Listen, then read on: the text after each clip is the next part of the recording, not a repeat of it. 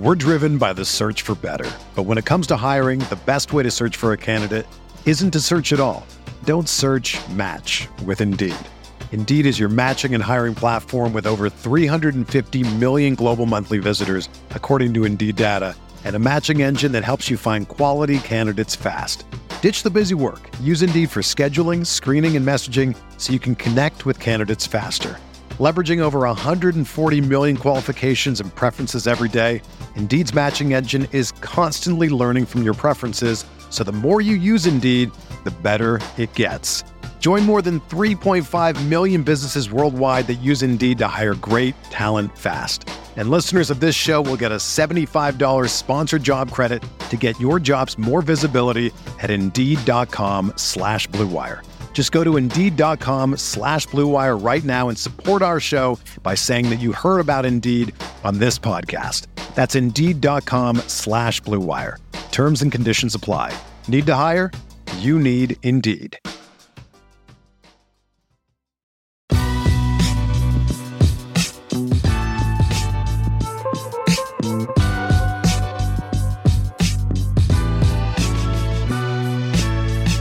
What's going on, everyone? Welcome back. We are back with the trade deadline edition of BuzzBeat. This is Richie, and there's a lot to talk about with Brandon Miller right now. He's showing out. He's having a good stretch of games, but I'm going to be joined by Brian and Spencer today as we discuss all the trade rumors, the trade chatter surrounding the Hornets as we head into Thursday's 3 p.m. deadline. As always, if you like what we do, please give us a rating and review on Apple Podcast, Spotify, or wherever you listen to our episodes. Lastly, check out buzzbeat.substack.com for ad-free episodes, early access to episodes, and occasional written pieces. But that just takes all of 30 seconds to put your email into that database. Spencer, I know this has to be one of your favorite times of the year in the basketball calendar. How's it going? Yeah, well, one of the most relevant times of the year for Charlotte Hornets fans and the franchise in general. But no, I do. I enjoy it. I'm doing well for another time, BG, but Jordan Minor has given Virginia a second life, maybe like a sixth life, really, on the season. So that's been fun to watch, and they seem very, very relevant, certainly in the ACC right now. But I am good. I am highly anticipating the Thursday deadline, and I told you, Richie, before we jumped on here, I think Charlotte could be maybe the belle of the ball, though, at least be in the final draw here. Yeah, a lot of conversation surrounding Charlotte. Brian, if you had to rank the draft season, the free agent season, and the trade deadline season, where would you rank them? I would go draft one for then like a pretty sizable gap. Then I would go to trade, and then smaller gap to free agency. Charlotte's just like, I mean, for as far as what we do covering the Hornets, like free agency is just usually like not a huge thing to cover. And so looking at it through that lens, like I'm interested by all of it, obviously. But the draft far and away the thing I'm most intrigued by. But yeah, this is shaping up for an interesting trade deadline. You know, the Hornets have already made one move, which everyone knows about with Rozier, and it feels like half the roster could be potentially, you know, we'll see. They may end up making 0 deals between now and Thursday, but feels like there's some other options on the table. And just should say for UVA, a couple of things. Reese Beekman's playing almost ACC Player of the Year, like fringe, conversation. Like no one's taken that from RJ Davis probably at this point. And even then, you've got Kyle Filipowski. There's a lot of other sort of like big names to throw in the mix, but Beekman is playing like a first-team All-ACC guard, in my opinion. Ryan Dunn may be like the National Defensive Player of the Year. He's that talented, and having he and Beekman on the same team is incredible. And yeah, Minor just doing like all the classical like, center things that Virginia needs, and having a guy that could screen, dive, and rebound on both sides of the court has it just made it's everything else is able to fall into place, and they've got more lineup combinations. And it really helps. You've got guys like McNeely and Groves shooting the ball like that too. I mean, just changes everything for them. So one really quick thing, Richie, and then we're going to talk about what you brought it up, Spencer. I had this thought yesterday. I had to be on the road for a while, BG, and I thought they got the best backcourt defender maybe in the country, potentially the best wing defender in the country, certainly in the ACC. And now, like, just a good, solid college center. He's good at a lot of things, not great at anything. Like, they kind of match up against anybody now. Yeah. And so we'll see. I mean, they're going to struggle offensively, but I'm like, it's crazy. 3 weeks ago, I thought this team was like dead to rights. Their ability to like be able to like defend one-on-one in the post with Minor and now control the defensive glass is huge, because that's where they were getting crushed earlier in the year. And it's changed everything there. All right, so the UVA fans can tune out now. We're going to switch over to the Charlotte Hornet portion of our podcast, and we're going to lead off with the heaviest rumored name out there. And I don't know how legitimate these reports are with him to Phoenix, but let's talk about Miles Bridges. As everyone is aware, he's on a 1-year deal. He will be an unrestricted free agent at the end of this season. And as we have noted on previous episodes and other platforms, he will have to consent to any trade that is lined up before it goes official. So that probably limits the pool in terms of the teams that could be considered.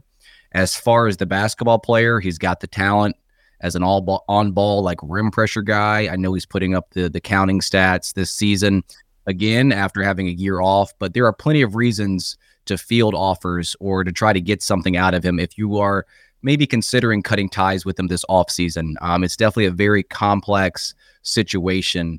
And I remember texting you guys over the weekend about, in reality, it's probably better to trade him after signing this new contract, like a sign and trade, or, further down the line, because there would be that long-term security. There would be more suitors for him. So approaching the Thursday deadline for Miles Bridges, I do think the pool is limited.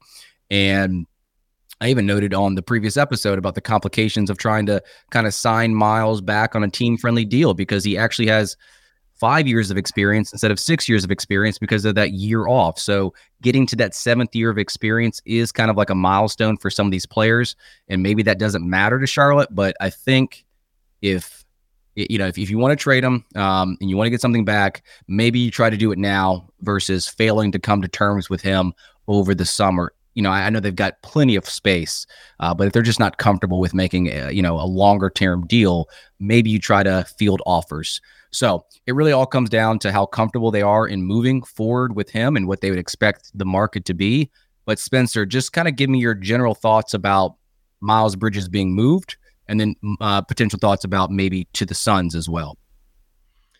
Yeah, I mean, this is as complicated of a trade deadline situation with the player as I can really ever remember, from multiple different angles. I mean, obviously the PR angle is where you start. And, I think trying to move him to a big market that's not LA, and specifically probably not the Lakers, becomes really messy. And then you move off that, and he's an expiring contract, on a $9 million qualifying offer deal. And Richie, as you mentioned, he's an expiring contract, and his bird rights do not travel with him. And along with all of that, he can nix any trade that he wants to because he loses his bird rights. So, you can talk me into 4 different scenarios that play out at the deadline or this offseason with Miles. I do get the sense that it's going to be hard to trade him at the deadline, because I don't think Charlotte is that incentivized to rush unless they get a Godfather offer, which it's still possible, because I think this is a very shallow market, so I wouldn't rule it out. But I do think that if a team, let's say like Utah, really thinks they can bring him in and they want him on a 4-year deal, or 4 or 5 year deal only that Charlotte can give him with his bird rights, and then sign and trade him, well, that's the whole reason Charlotte's not incentivized to do a deal now. So I hope they're doing their homework on who actually would prioritize him in the offseason. But, Phoenix, obviously, I think they could really use him. They're the one team that you can see him fitting into immediately that's also in do or die mode. Like, it's now or never. Like, they're going for it. They should be operating as in they're going for it. Richie, I think you floated a trade. Was it earlier this week or late last week? The Watanabe, Nasir Little trade. I really think that, to me, that makes a lot of sense for Charlotte. Aside from all the things we've talked about with Miles off the court that are obvious, I'm just kind of like, I know who this guy is as a player. I don't think he's a bad player. I don't think he's necessarily a losing player, but Charlotte does not need him anymore. They just don't. And that's more me talking about the on-court stuff than the off-court stuff.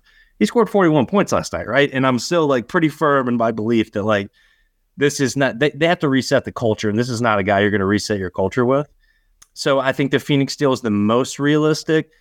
I think, Dallas has been mentioned. I wouldn't rule out a Lakers at the last second kind of trade. I really wouldn't. I mean, and Rich Paul he's going to find a way to control this process. I mean, on some level, we all know that.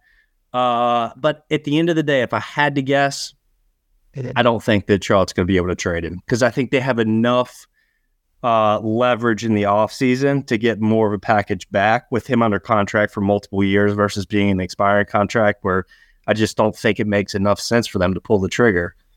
Yeah, agreed. And to the Suns' perspective, they are the team that keeps popping up the most, but they have such little to offer. And the one that I did pose with Nasir Little and Watanabe and maybe like a second round pick or two, like that just seems so low. Like, I think the Hornets would probably ask for a first round pick, but I'm not sure Phoenix is going to give that up for a rental player. I mean, I could be wrong. There's been some reporting by Jake Fisher too within the last day about Phoenix, Charlotte, Bridges hypotheticals. He mentioned a deal very similar to yours, Richie, which was like Nasir Little, a second round pick or two, and then Josh Okogie, as opposed to Watanabe. But it's the same, it's the same sort of deal. And I mean, the connections are like pretty obvious. I mean, Phoenix is a team that is incredibly desperate to win now, which really are the only sort of like types of teams that I think are like circling the wagons for Bridges at the moment. Like, it's the Lakers or the Suns. It's the teams that have like, don't have a ton of like great salaries to move, especially Phoenix.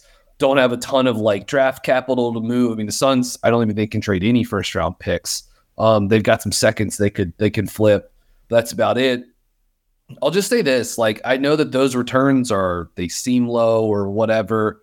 I know this, and I'm selfish, I suppose in this case, but like, this is one of those moments where I really don't care about like executive deal craft.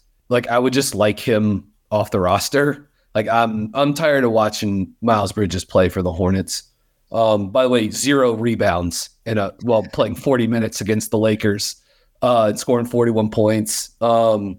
I think when this guy was playing very well 2 seasons ago, he absolutely was a winning player. I'm not sure he's a winning player at the moment. The defense has been laughable. Like, I guess if you're checked out on this team, I kind of get it. But given that they're trying to like frame this as a second chance for Miles, which has always like made me pretty queasy, you would think a guy like that might care about the details a little bit more. So I'm just ready for it to be over with. If he's not moved at the deadline this year, which I have my fingers crossed that he will be, perhaps it's a sign and trade this summer. Just I'd like, as they're going to start to rebuild this around Brandon Miller, LaMelo Ball, I would prefer for Miles Bridges to be somewhere else and not an employee of the Charlotte Hornets anymore. So we'll see. Like, I could see a team, and I mean, like, Spencer brought it up too, but like the fact that like Rich Paul and Clutch have a ton of leverage in the situation right now, and just given how narrow the market probably is for Bridges, it makes me feel like something won't get done. But I absolutely could see if they decide the next 2 days that they want Miles in Phoenix, then I suppose it's something that could happen. But it feels like a tough needle to thread at the moment. Yeah, and I would say too, like, I do think that the Lakers have the kind of salaries where there are a lot of different like machinations of a deal. Like, Hachimura, he's played more recently, but hasn't played as much this season as I think a lot of people thought he would. Like, his number's not huge. It's 17 million next year. It's 15.7 this year. Like, that's Miles Bridges, Cody Martin. If that were to interest you, works pretty quickly. I would be trying to move out both those guys. Like, I tweeted this the other day. Like, I would try to be packaging a few of these players that the Hornets have that probably aren't a serious piece of the future. If it's Miles Bridges, and Cody Martin for Hachimura and 2 second-round picks, or a well-protected late. Like, I would do that kind of thing. You have Gabe Vincent, who hadn't played all year. He's on like $11 million this year. Like, the math really works for the Lakers and Charlotte to do a trade. Does it make enough sense on the court?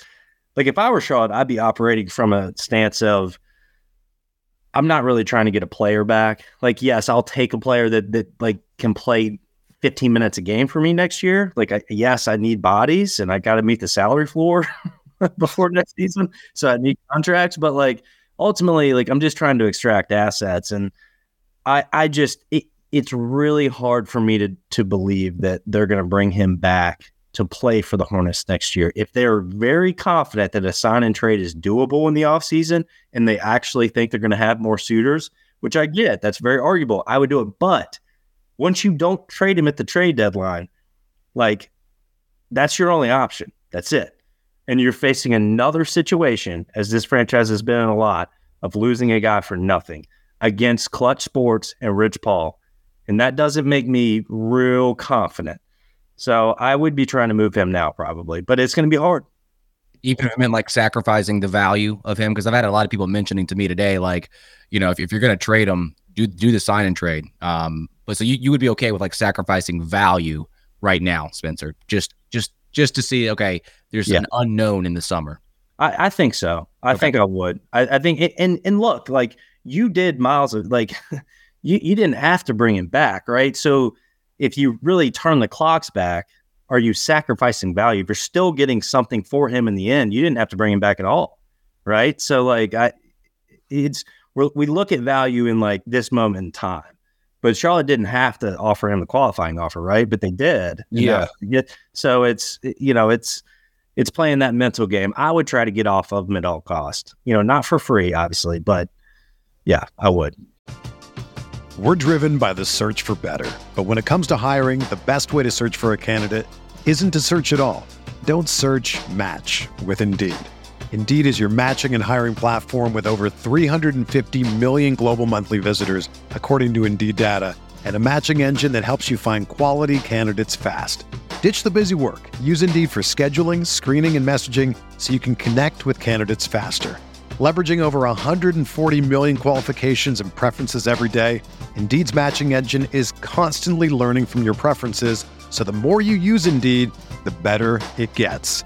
Join more than 3.5 million businesses worldwide that use Indeed to hire great talent fast. And listeners of this show will get a $75 sponsored job credit to get your jobs more visibility at Indeed.com/Blue Wire. Just go to Indeed.com/Blue Wire right now and support our show by saying that you heard about Indeed on this podcast. That's Indeed.com/Blue Wire.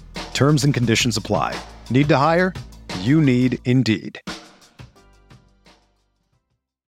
If you're a basketball junkie, then you know there's no better time of year than the NBA playoffs. Twice a week, JJ Redick is cooking on his podcast, The Old Man and the Three. He has guys come on in all stages of their careers to talk about the league and share stories you won't hear anywhere else, including Devin Booker on why he talks so much trash, Ray Allen's epic free throw competitions with LeBron in Miami, and the moment Tyrese Halliburton knew Pascal Siakam would be a good fit in Indy. In addition to player interviews, every Monday JJ breaks down the top 3 things happening around the NBA with unmatched analysis, not outlandish takes, and is often joined by masterminds of the game like Tim Legler to dive deep on rookie reports, trade breakdowns, and why is mean mugging now a tech? You won't find another outlet that covers the game as comprehensively and with such insight as JJ does it on The Old Man and the Three. Make this your companion podcast during the playoffs. Listen to The Old Man and the Three ad-free on Wondery Plus or wherever you get your podcasts. Yeah, I'm in the same boat. Like I said, I care less about sort of like maximizing, and would just feel better about getting him out of here. And if you pick up something in the process of doing that, then fine, like end of business with this person. It has been amazing to see, and I get it. I've felt the same way, but to see like Suns fans and Suns media people like recoiling at the possibility of bringing him in, like, you know, I get it. I totally get it. I wouldn't want the team I'm covering or rooting for to add this guy to the mix. But we've talked about Bridges plenty on this pod, and yeah, you'd also have to remember too, like there's a good chance that it's probably a new GM that's coming in, or a new president of basketball ops that would be coming in to have to handle that in the summer, most likely. I mean, we don't know what's going to happen with Mitch Kupchak and the current regime, but it does feel like that's something to keep an eye on. I do wonder, like, this is, since we're just talking like I guess the Lakers a little bit here, like, I suppose DeJounte Murray is still still available, although maybe Atlanta's going to hold on to him and try to make some noise in the play-in tournament. Which, I mean, that's fine, I guess. I guess they could try to trade him, like down the line too, or whatever. You mean make some noise in the barbecue series, right? Yeah, exactly. But like, my thing I was asking y'all, do you think, like, seeing how there's just like looking at the trade market now, seeing what the landscape looks like, do you think the Lakers could have any sort of like regret from not going after, like, pursuing Rozier? I don't think it's not like I think they could have put together like an offer. I think it would have been like identical to, or very similar to what Miami came through with. And I suppose, D'Angelo Russell's played well recently. If you get him back, Reeves in a better role, like, maybe it's like not such a big deal to add someone else or whatever. But I was kind of wondering the other night, like, if Murray isn't moved while this, that's happening, as LeBron is like putting his thumb down on the scale, trying to get a transaction done between now and Thursday. Like, if there was just any sort of like, cognitive dissonance from, not, landing a player like Rozier.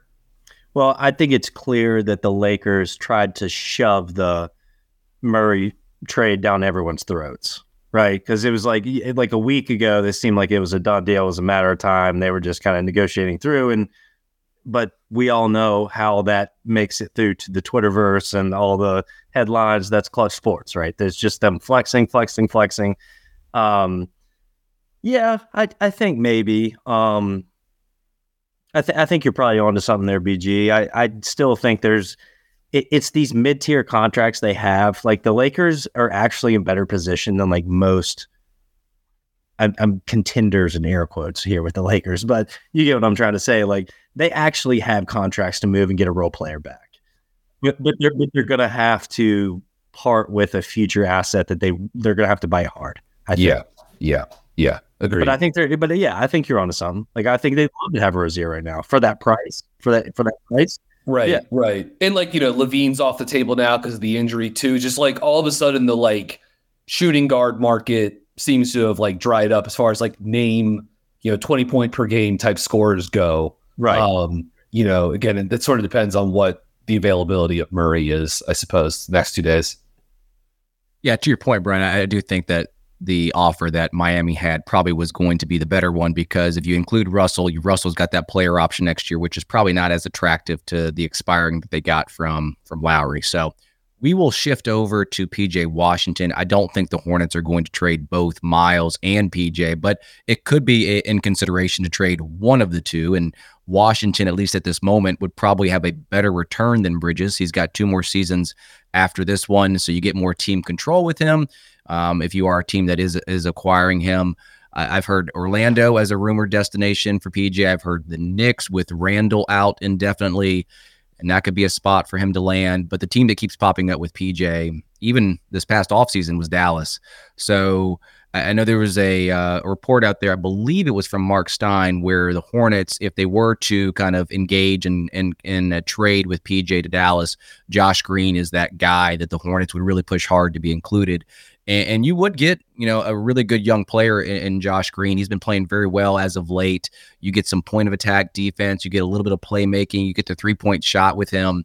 And this hypothetical deal for Charlotte would be centered around him. Like he would be like the quote unquote prize that the Hornets would be receiving from Dallas. What's interesting about Josh Green is that he is still on his rookie contract of the $4.7 million that he signed, but he did have an extension that will kick in this offseason. So that poison pill provision that people talk about sometimes, where the outgoing salary for Dallas will still be at that $4.7 million, but the incoming salary for Charlotte will be that 4.7 average with his yearly extension. So I think that comes out to like 11 million.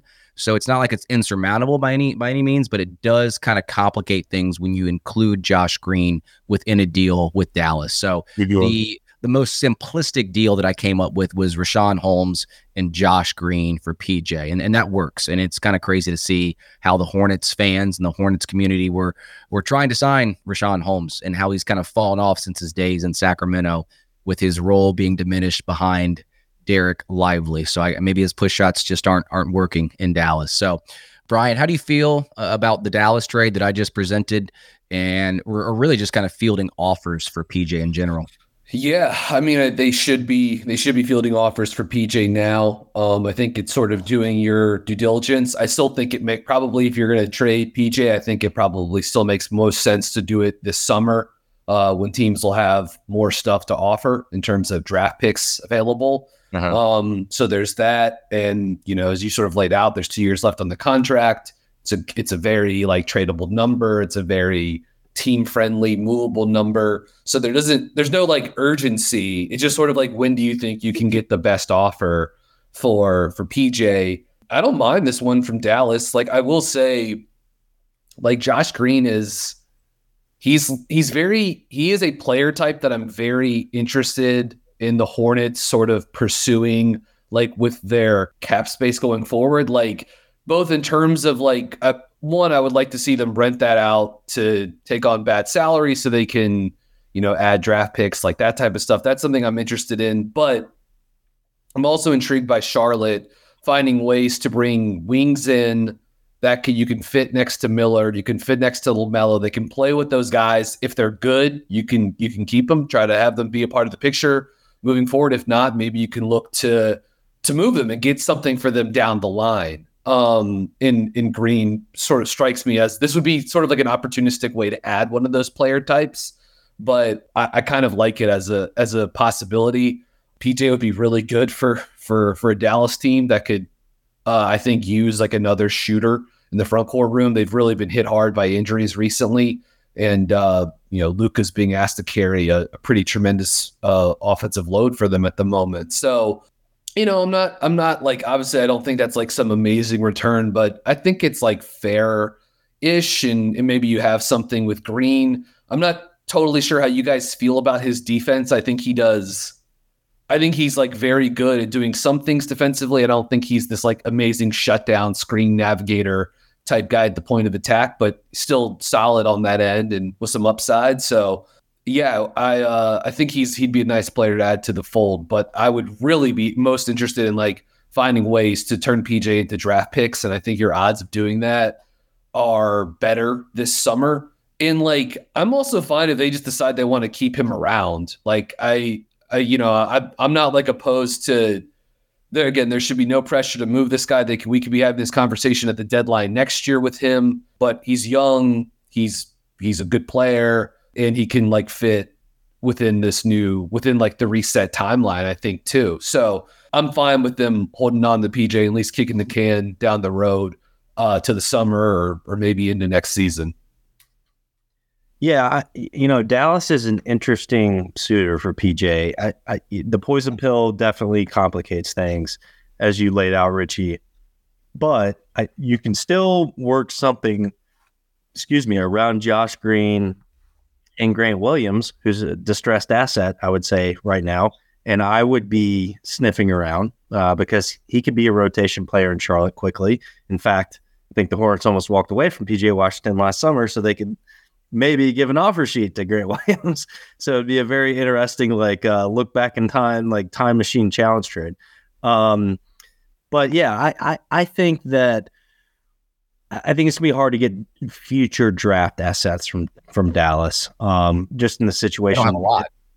What's that? They don't have a lot to begin with. Yeah, exactly. I mean, they don't really have much to trade you, but I do think something built around it. It might take another player. I haven't put this one through the trade machine from Charlotte's standpoint to make the money work, but a Grant Williams, Josh Green package based around PJ, I'm definitely listening. But to Brian's point too, Charlotte's not in a rush to trade him. He's under contract through the 26 into the 26 season at a very, very fair deal. I just, and again, going back to kind of my thought process from the weekend when I tweeted this, like I would be trying to trade all of Cody Martin, Miles Bridges, PJ Washington, who are your three guys right now who have value, number one, and number two, I think are very, very tradable for obvious reasons that we've already touched on. And it's not because I don't think these guys can not be good NBA players or make an impact somewhere else. It's just, it's rotten in Charlotte right now, and they have something to do with that. And if it's time to tear it down, and I'd be surprised if all of us don't agree that it's time to tear it down, like those are the three that it kind of has to start with, right? So it kind of goes back to what I was saying earlier, Richie, when you were like, so you would take less value for Miles. Like, yeah, this is a garage sale right now. Like, really, like when you really boil it down to its pure components, this is kind of a garage sale. And if we can sneak out value here or there, that's great. But like, we're going to have a new coach. We're going to have a new GM. We're going to have another probably top four. I mean, certainly a top four pick, you would think. Like, and you got LaMelo under contract for lots more years and Brandon Miller under contract for lots more years. Like, if you don't do it now, like we're going to be having the same exact conversation next year. I'd be trying to get all these guys out of the building, not because they're bad guys or not because they're bad players, but it's rotten. And when it's time to press reset, press freaking reset. Don't press half reset. This franchise is in a place to press full reset right now. Yeah, I can't wait for Richie to clip that line that Spencer just said as for the promo this episode on Twitter and stuff. Worth mentioning too. I mean, a few other teams have popped up as like potential suitors for Washington. Jake Fisher again from Yahoo reported, I think earlier this week or maybe late last week, that New York, the Knicks were a team that was interested in PJ. So, I don't know, maybe something around, Evan Fournier's contract and some, obviously the Knicks have a lot of picks. I don't know if they'd be willing to part with a one unless it was pretty heavily protected, but just another team that could at least like throw its hat in the race for PJ and maybe has some stuff to offer too. So, again, I can see why a lot of teams should be interested in him. I think a team like Oklahoma City should be interested in him. He can play several positions. He can shoot. He moves the ball, maintains advantages. Like teams should be considering him a guy that can help them and be in a playoff rotation. My opinion, like we won't know for sure about PJ until we see it. But I've been on record for a while now saying I think this guy is a guy that can be on the floor in a postseason game. I think he needs to kind of get mentally ready for that because he's just been sort of stuck in this terrible culture that Spencer was referring to. It's worth mentioning like the comments Terry Rozier had the other week, right? Talking about just sort of like the loser mentality around the franchise. And yeah, I will say, like you mentioned his name too. Cody Martin does strike me as a guy that if he were healthy, Charlotte would be, he's a wing. The shot's been up and down, but he's a wing. He can defend a little bit. He can at least handle the ball some offensively. He's shown capability to shoot at times, probably not like a lock to be in a postseason rotation, but could potentially be depending on matchups and stuff like that. So, but he's played 25 games the last two seasons, and he hasn't really been like an effective player in a long time. So he feels like a little uneasy to move at the moment.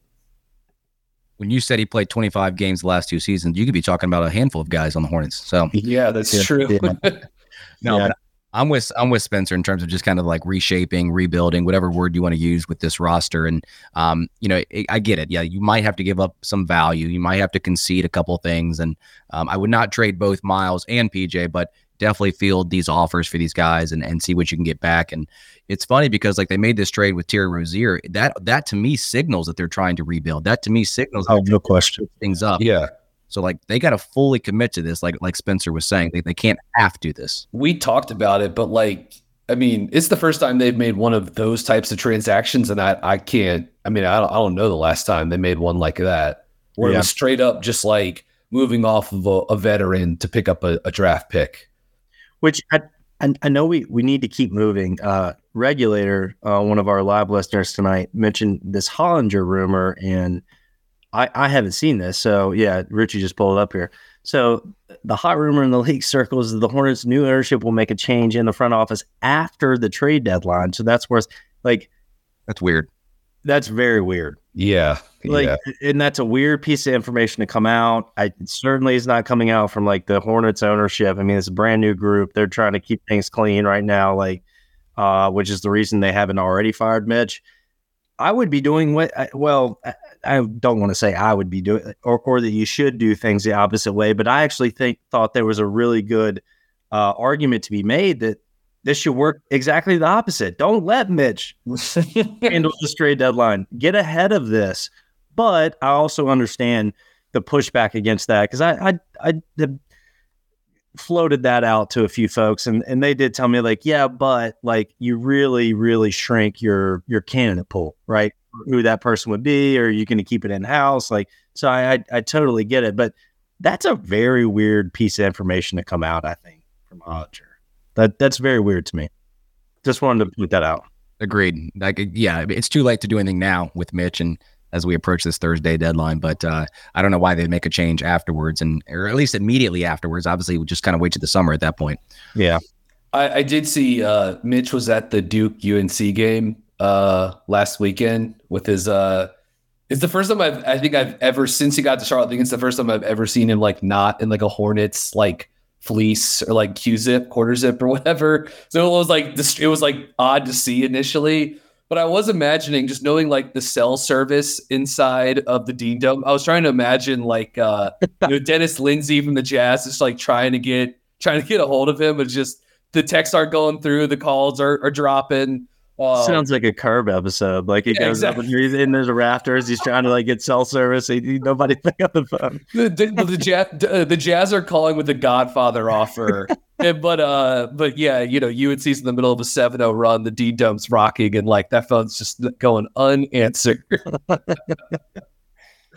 All right. The next two players I think we need to mention are kind of in the same category. Kyle Lowry, Gordon Hayward, both veterans on large expiring contracts, both guys that could potentially like be on a playoff roster and, be competitive and compete for that team. And obviously if Hayward's healthy, I think that would be a big pickup for any team that could potentially acquire him. Now, there are restrictions on these two when it comes to the buyout market because of their salaries being above that $12.5 million standard mid-level exception. So teams that are above that tax apron of that $172 million will not be able to sign them on that buyout market. So Clippers, Suns, Celtics, Bucks, those are just some of the teams that are out there. So if they want to get their hands on Kyle Lowry or Gordon Hayward, those teams specifically will have to trade for them. Now, Lowry has been linked to the 76ers. That seems like an obvious connection with like the Pennsylvania, Villanova.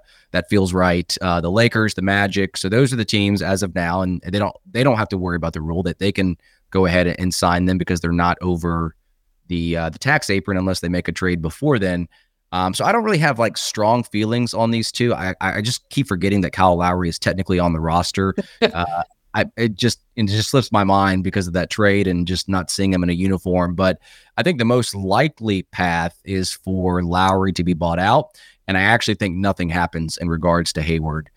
If you can trade Lowry, like I guess go for it. Try to get back maybe a pick. I think you'll probably have to take on extended salary in this situation and take on a bad contract. And then Hayward, on the other hand, as Mark Stein has reported, is very unlikely to seek a buyout if he is not traded. So I think he'll probably just see what the future holds for him in the offseason.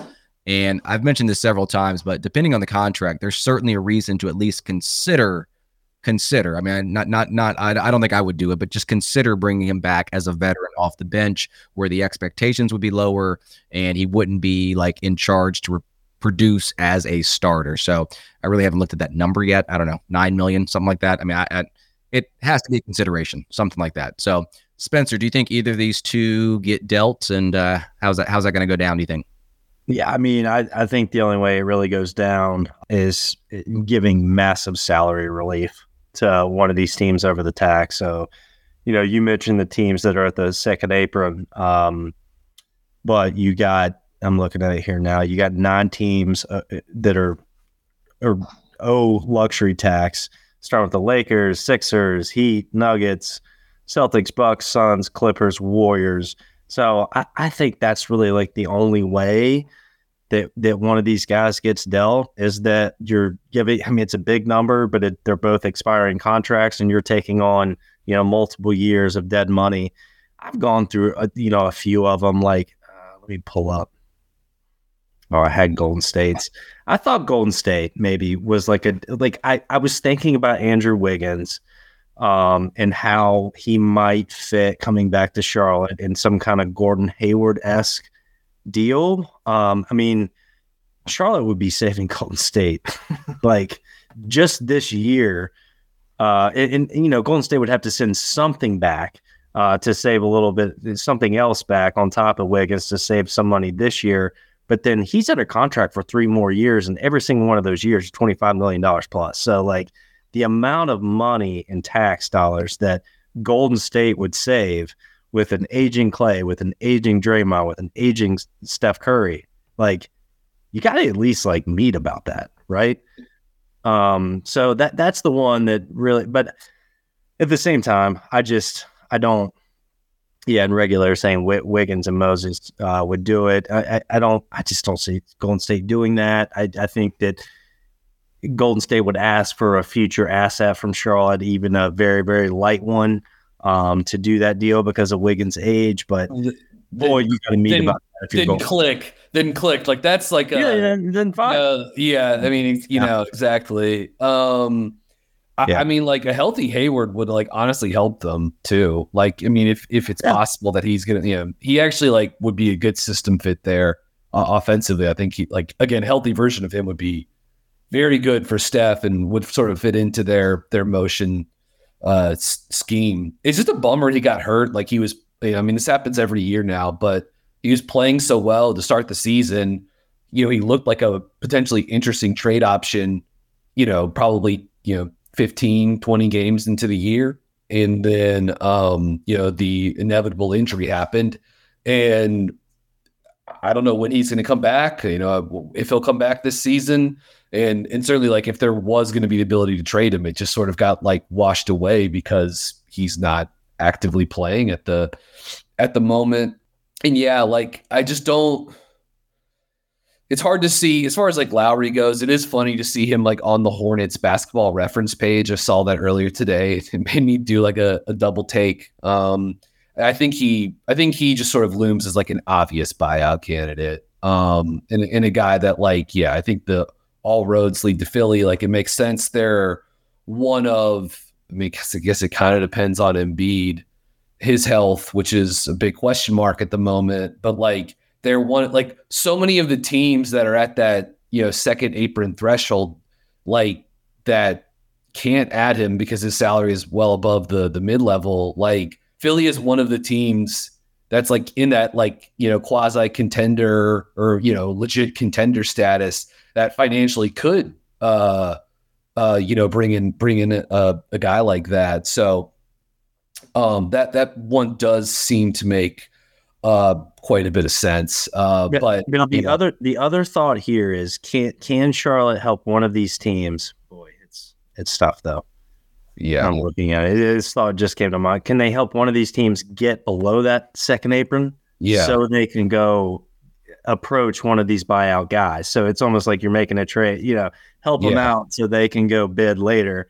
But I think the math is still, without trying to make this really boring, it's still just, it's hard.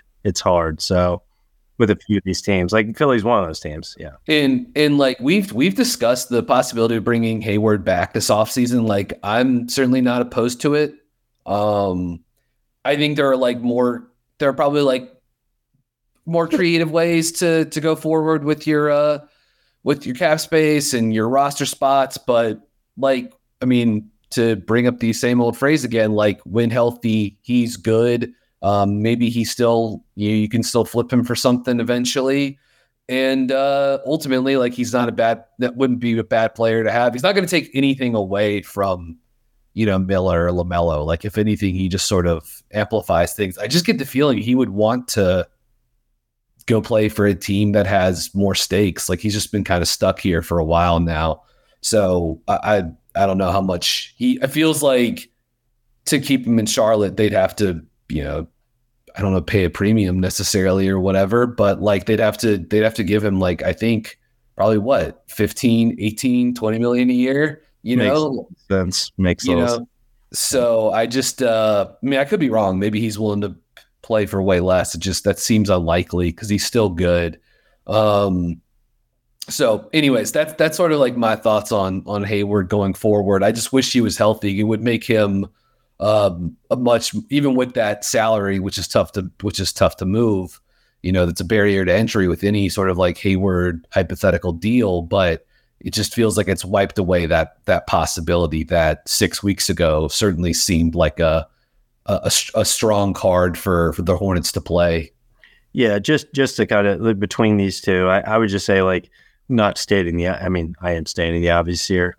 Hayward's much more likely to like some kind of buzzer deal just because he's got so much more value from an on-court perspective. Obviously his salary is less, not a lot less, but it's less. And like, yes, if he were healthy, he could help a contender. He could help a playoff team. So I think that him being moved is extremely more likely than Lowry. I just don't see it for Lowry. Yeah, I think Hayward's probably more likely to be moved in a trade. I think Lowry is just more likely to be off this team. Yeah, to be bought out regardless. So that's kind of how I view it. So, but to Regulator's point, I do think Brian, like he says, he's become more domesticated since moving to Charlotte.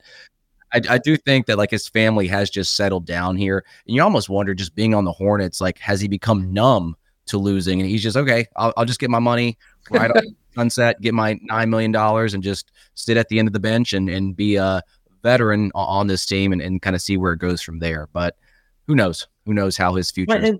And look, all parties got to play, right? Like all parties got to play. And even if you have a no trade clause, like the Hornets can still do what they're going to do. But that's a dangerous game as a small market team with very little credibility across the league. So, I think Hayward's got multiple kids, lots of young family. Like, yeah, you don't, again, as a small market like Charlotte with very little credibility, you just don't piss off veterans like that and send them just wherever. Without their consent. It's kind of good faith kind of stuff. So yeah, it's a good point. Yeah. All right. I just want to get like 2 rapid fire questions here before we wrap up this episode. And we really didn't talk about Nick Richards that much, but I feel like his name has been floating around there as well. But if you were to make a prediction, guys, of these 4 players, Richards, Washington, Hayward, and Bridges, how many of those guys get moved via trade before Thursday? I'm going to go real. My optimistic mindset is 2. My realistic mindset says 1. I think that Washington is, to me, the most likely to get moved, just because there's so many things lining up. Good value contract, under contract for multiple more seasons, young player. Like Hornets have got to be fielding a good amount of calls on that kind of player, right? We've talked about Bridges. There's a lot of complications there. Richards is interesting, but $5 million, it's hard to, it's like, like 2 expiring minimum deals and a second round pick. Like, do I just want to get rid of that guy for that? Like, that's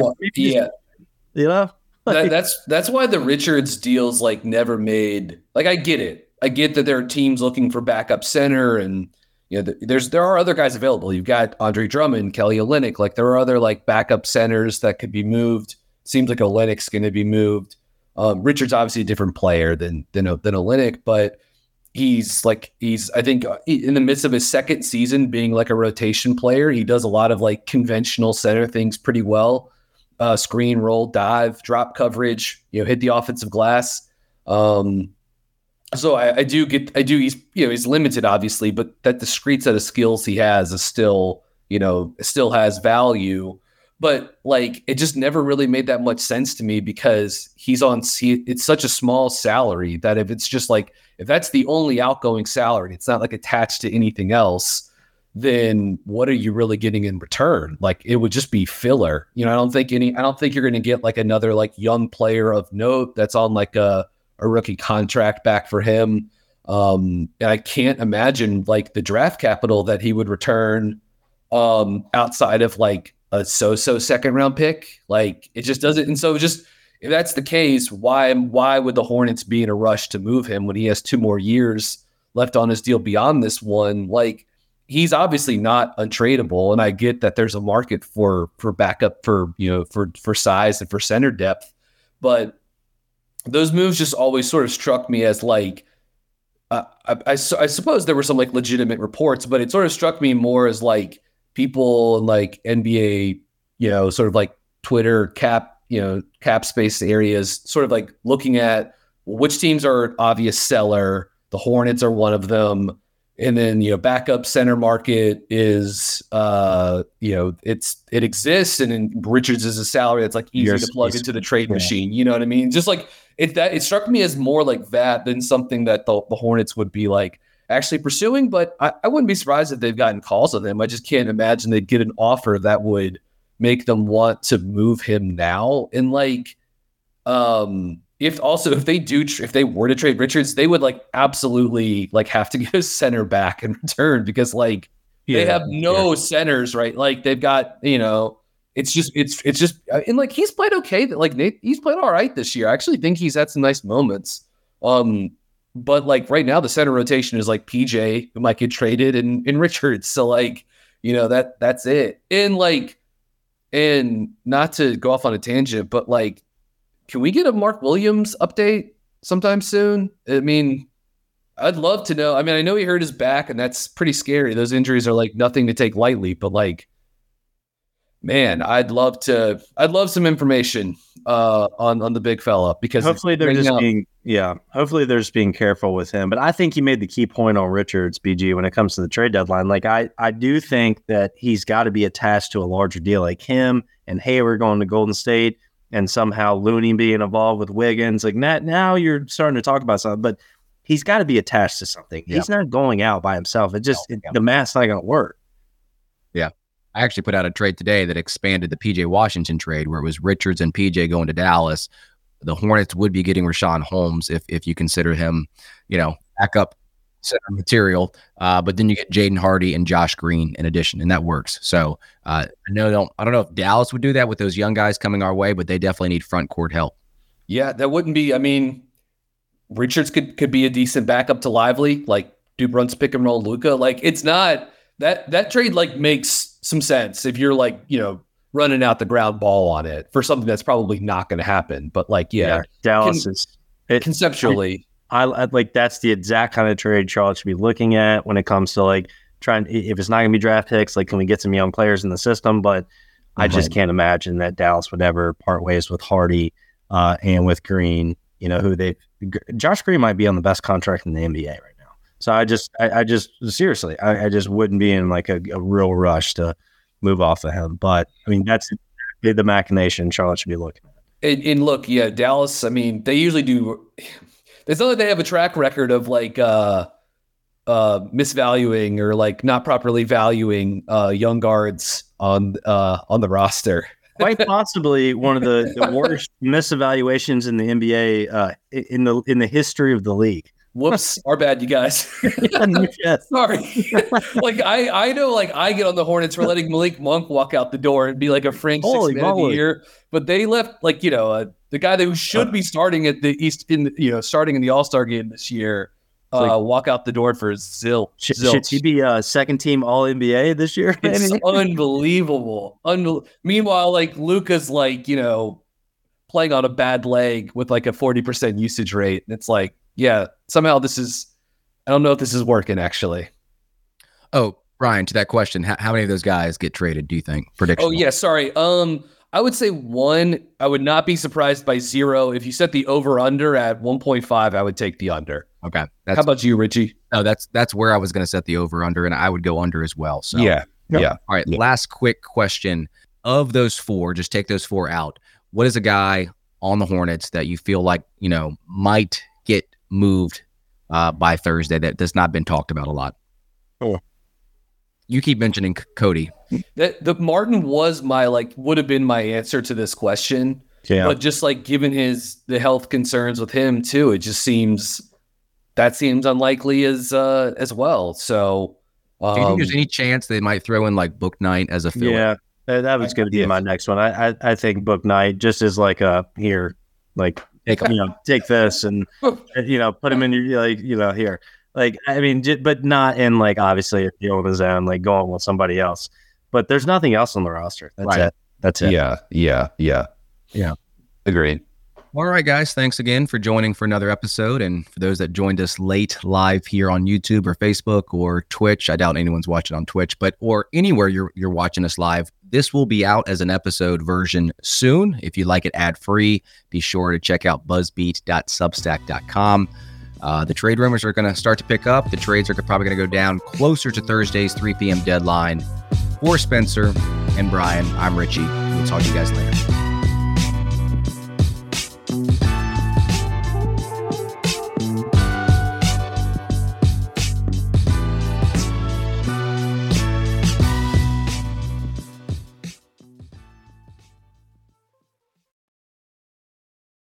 Whether you're a world-class athlete or a podcaster like me, we all understand the importance of mental and physical well-being and proper recovery for top-notch performance. That's why I'm excited that Unified Healing is sponsoring podcasts on the Blue Wire Network. Unified Healing is a new and super innovative global network of wellness centers powered by Energy Enhancement System, or EE System. If you haven't heard of the EE System yet, then you'll want to listen up. This technology promotes wellness, deep relaxation, purification, and rejuvenation. Wherever you are across the globe, access to a center is easy and affordable. Interested in experiencing the EE System technology for yourself? Go to unifiedhealing.com/bluewire to learn more and find a center near you. That's unified, UNIFYD, healing.com/bluewire. No material or testimonials on the Unified Healing website are intended to be viewed as medical advice or a substitute for professional medical advice, diagnosis, or treatment.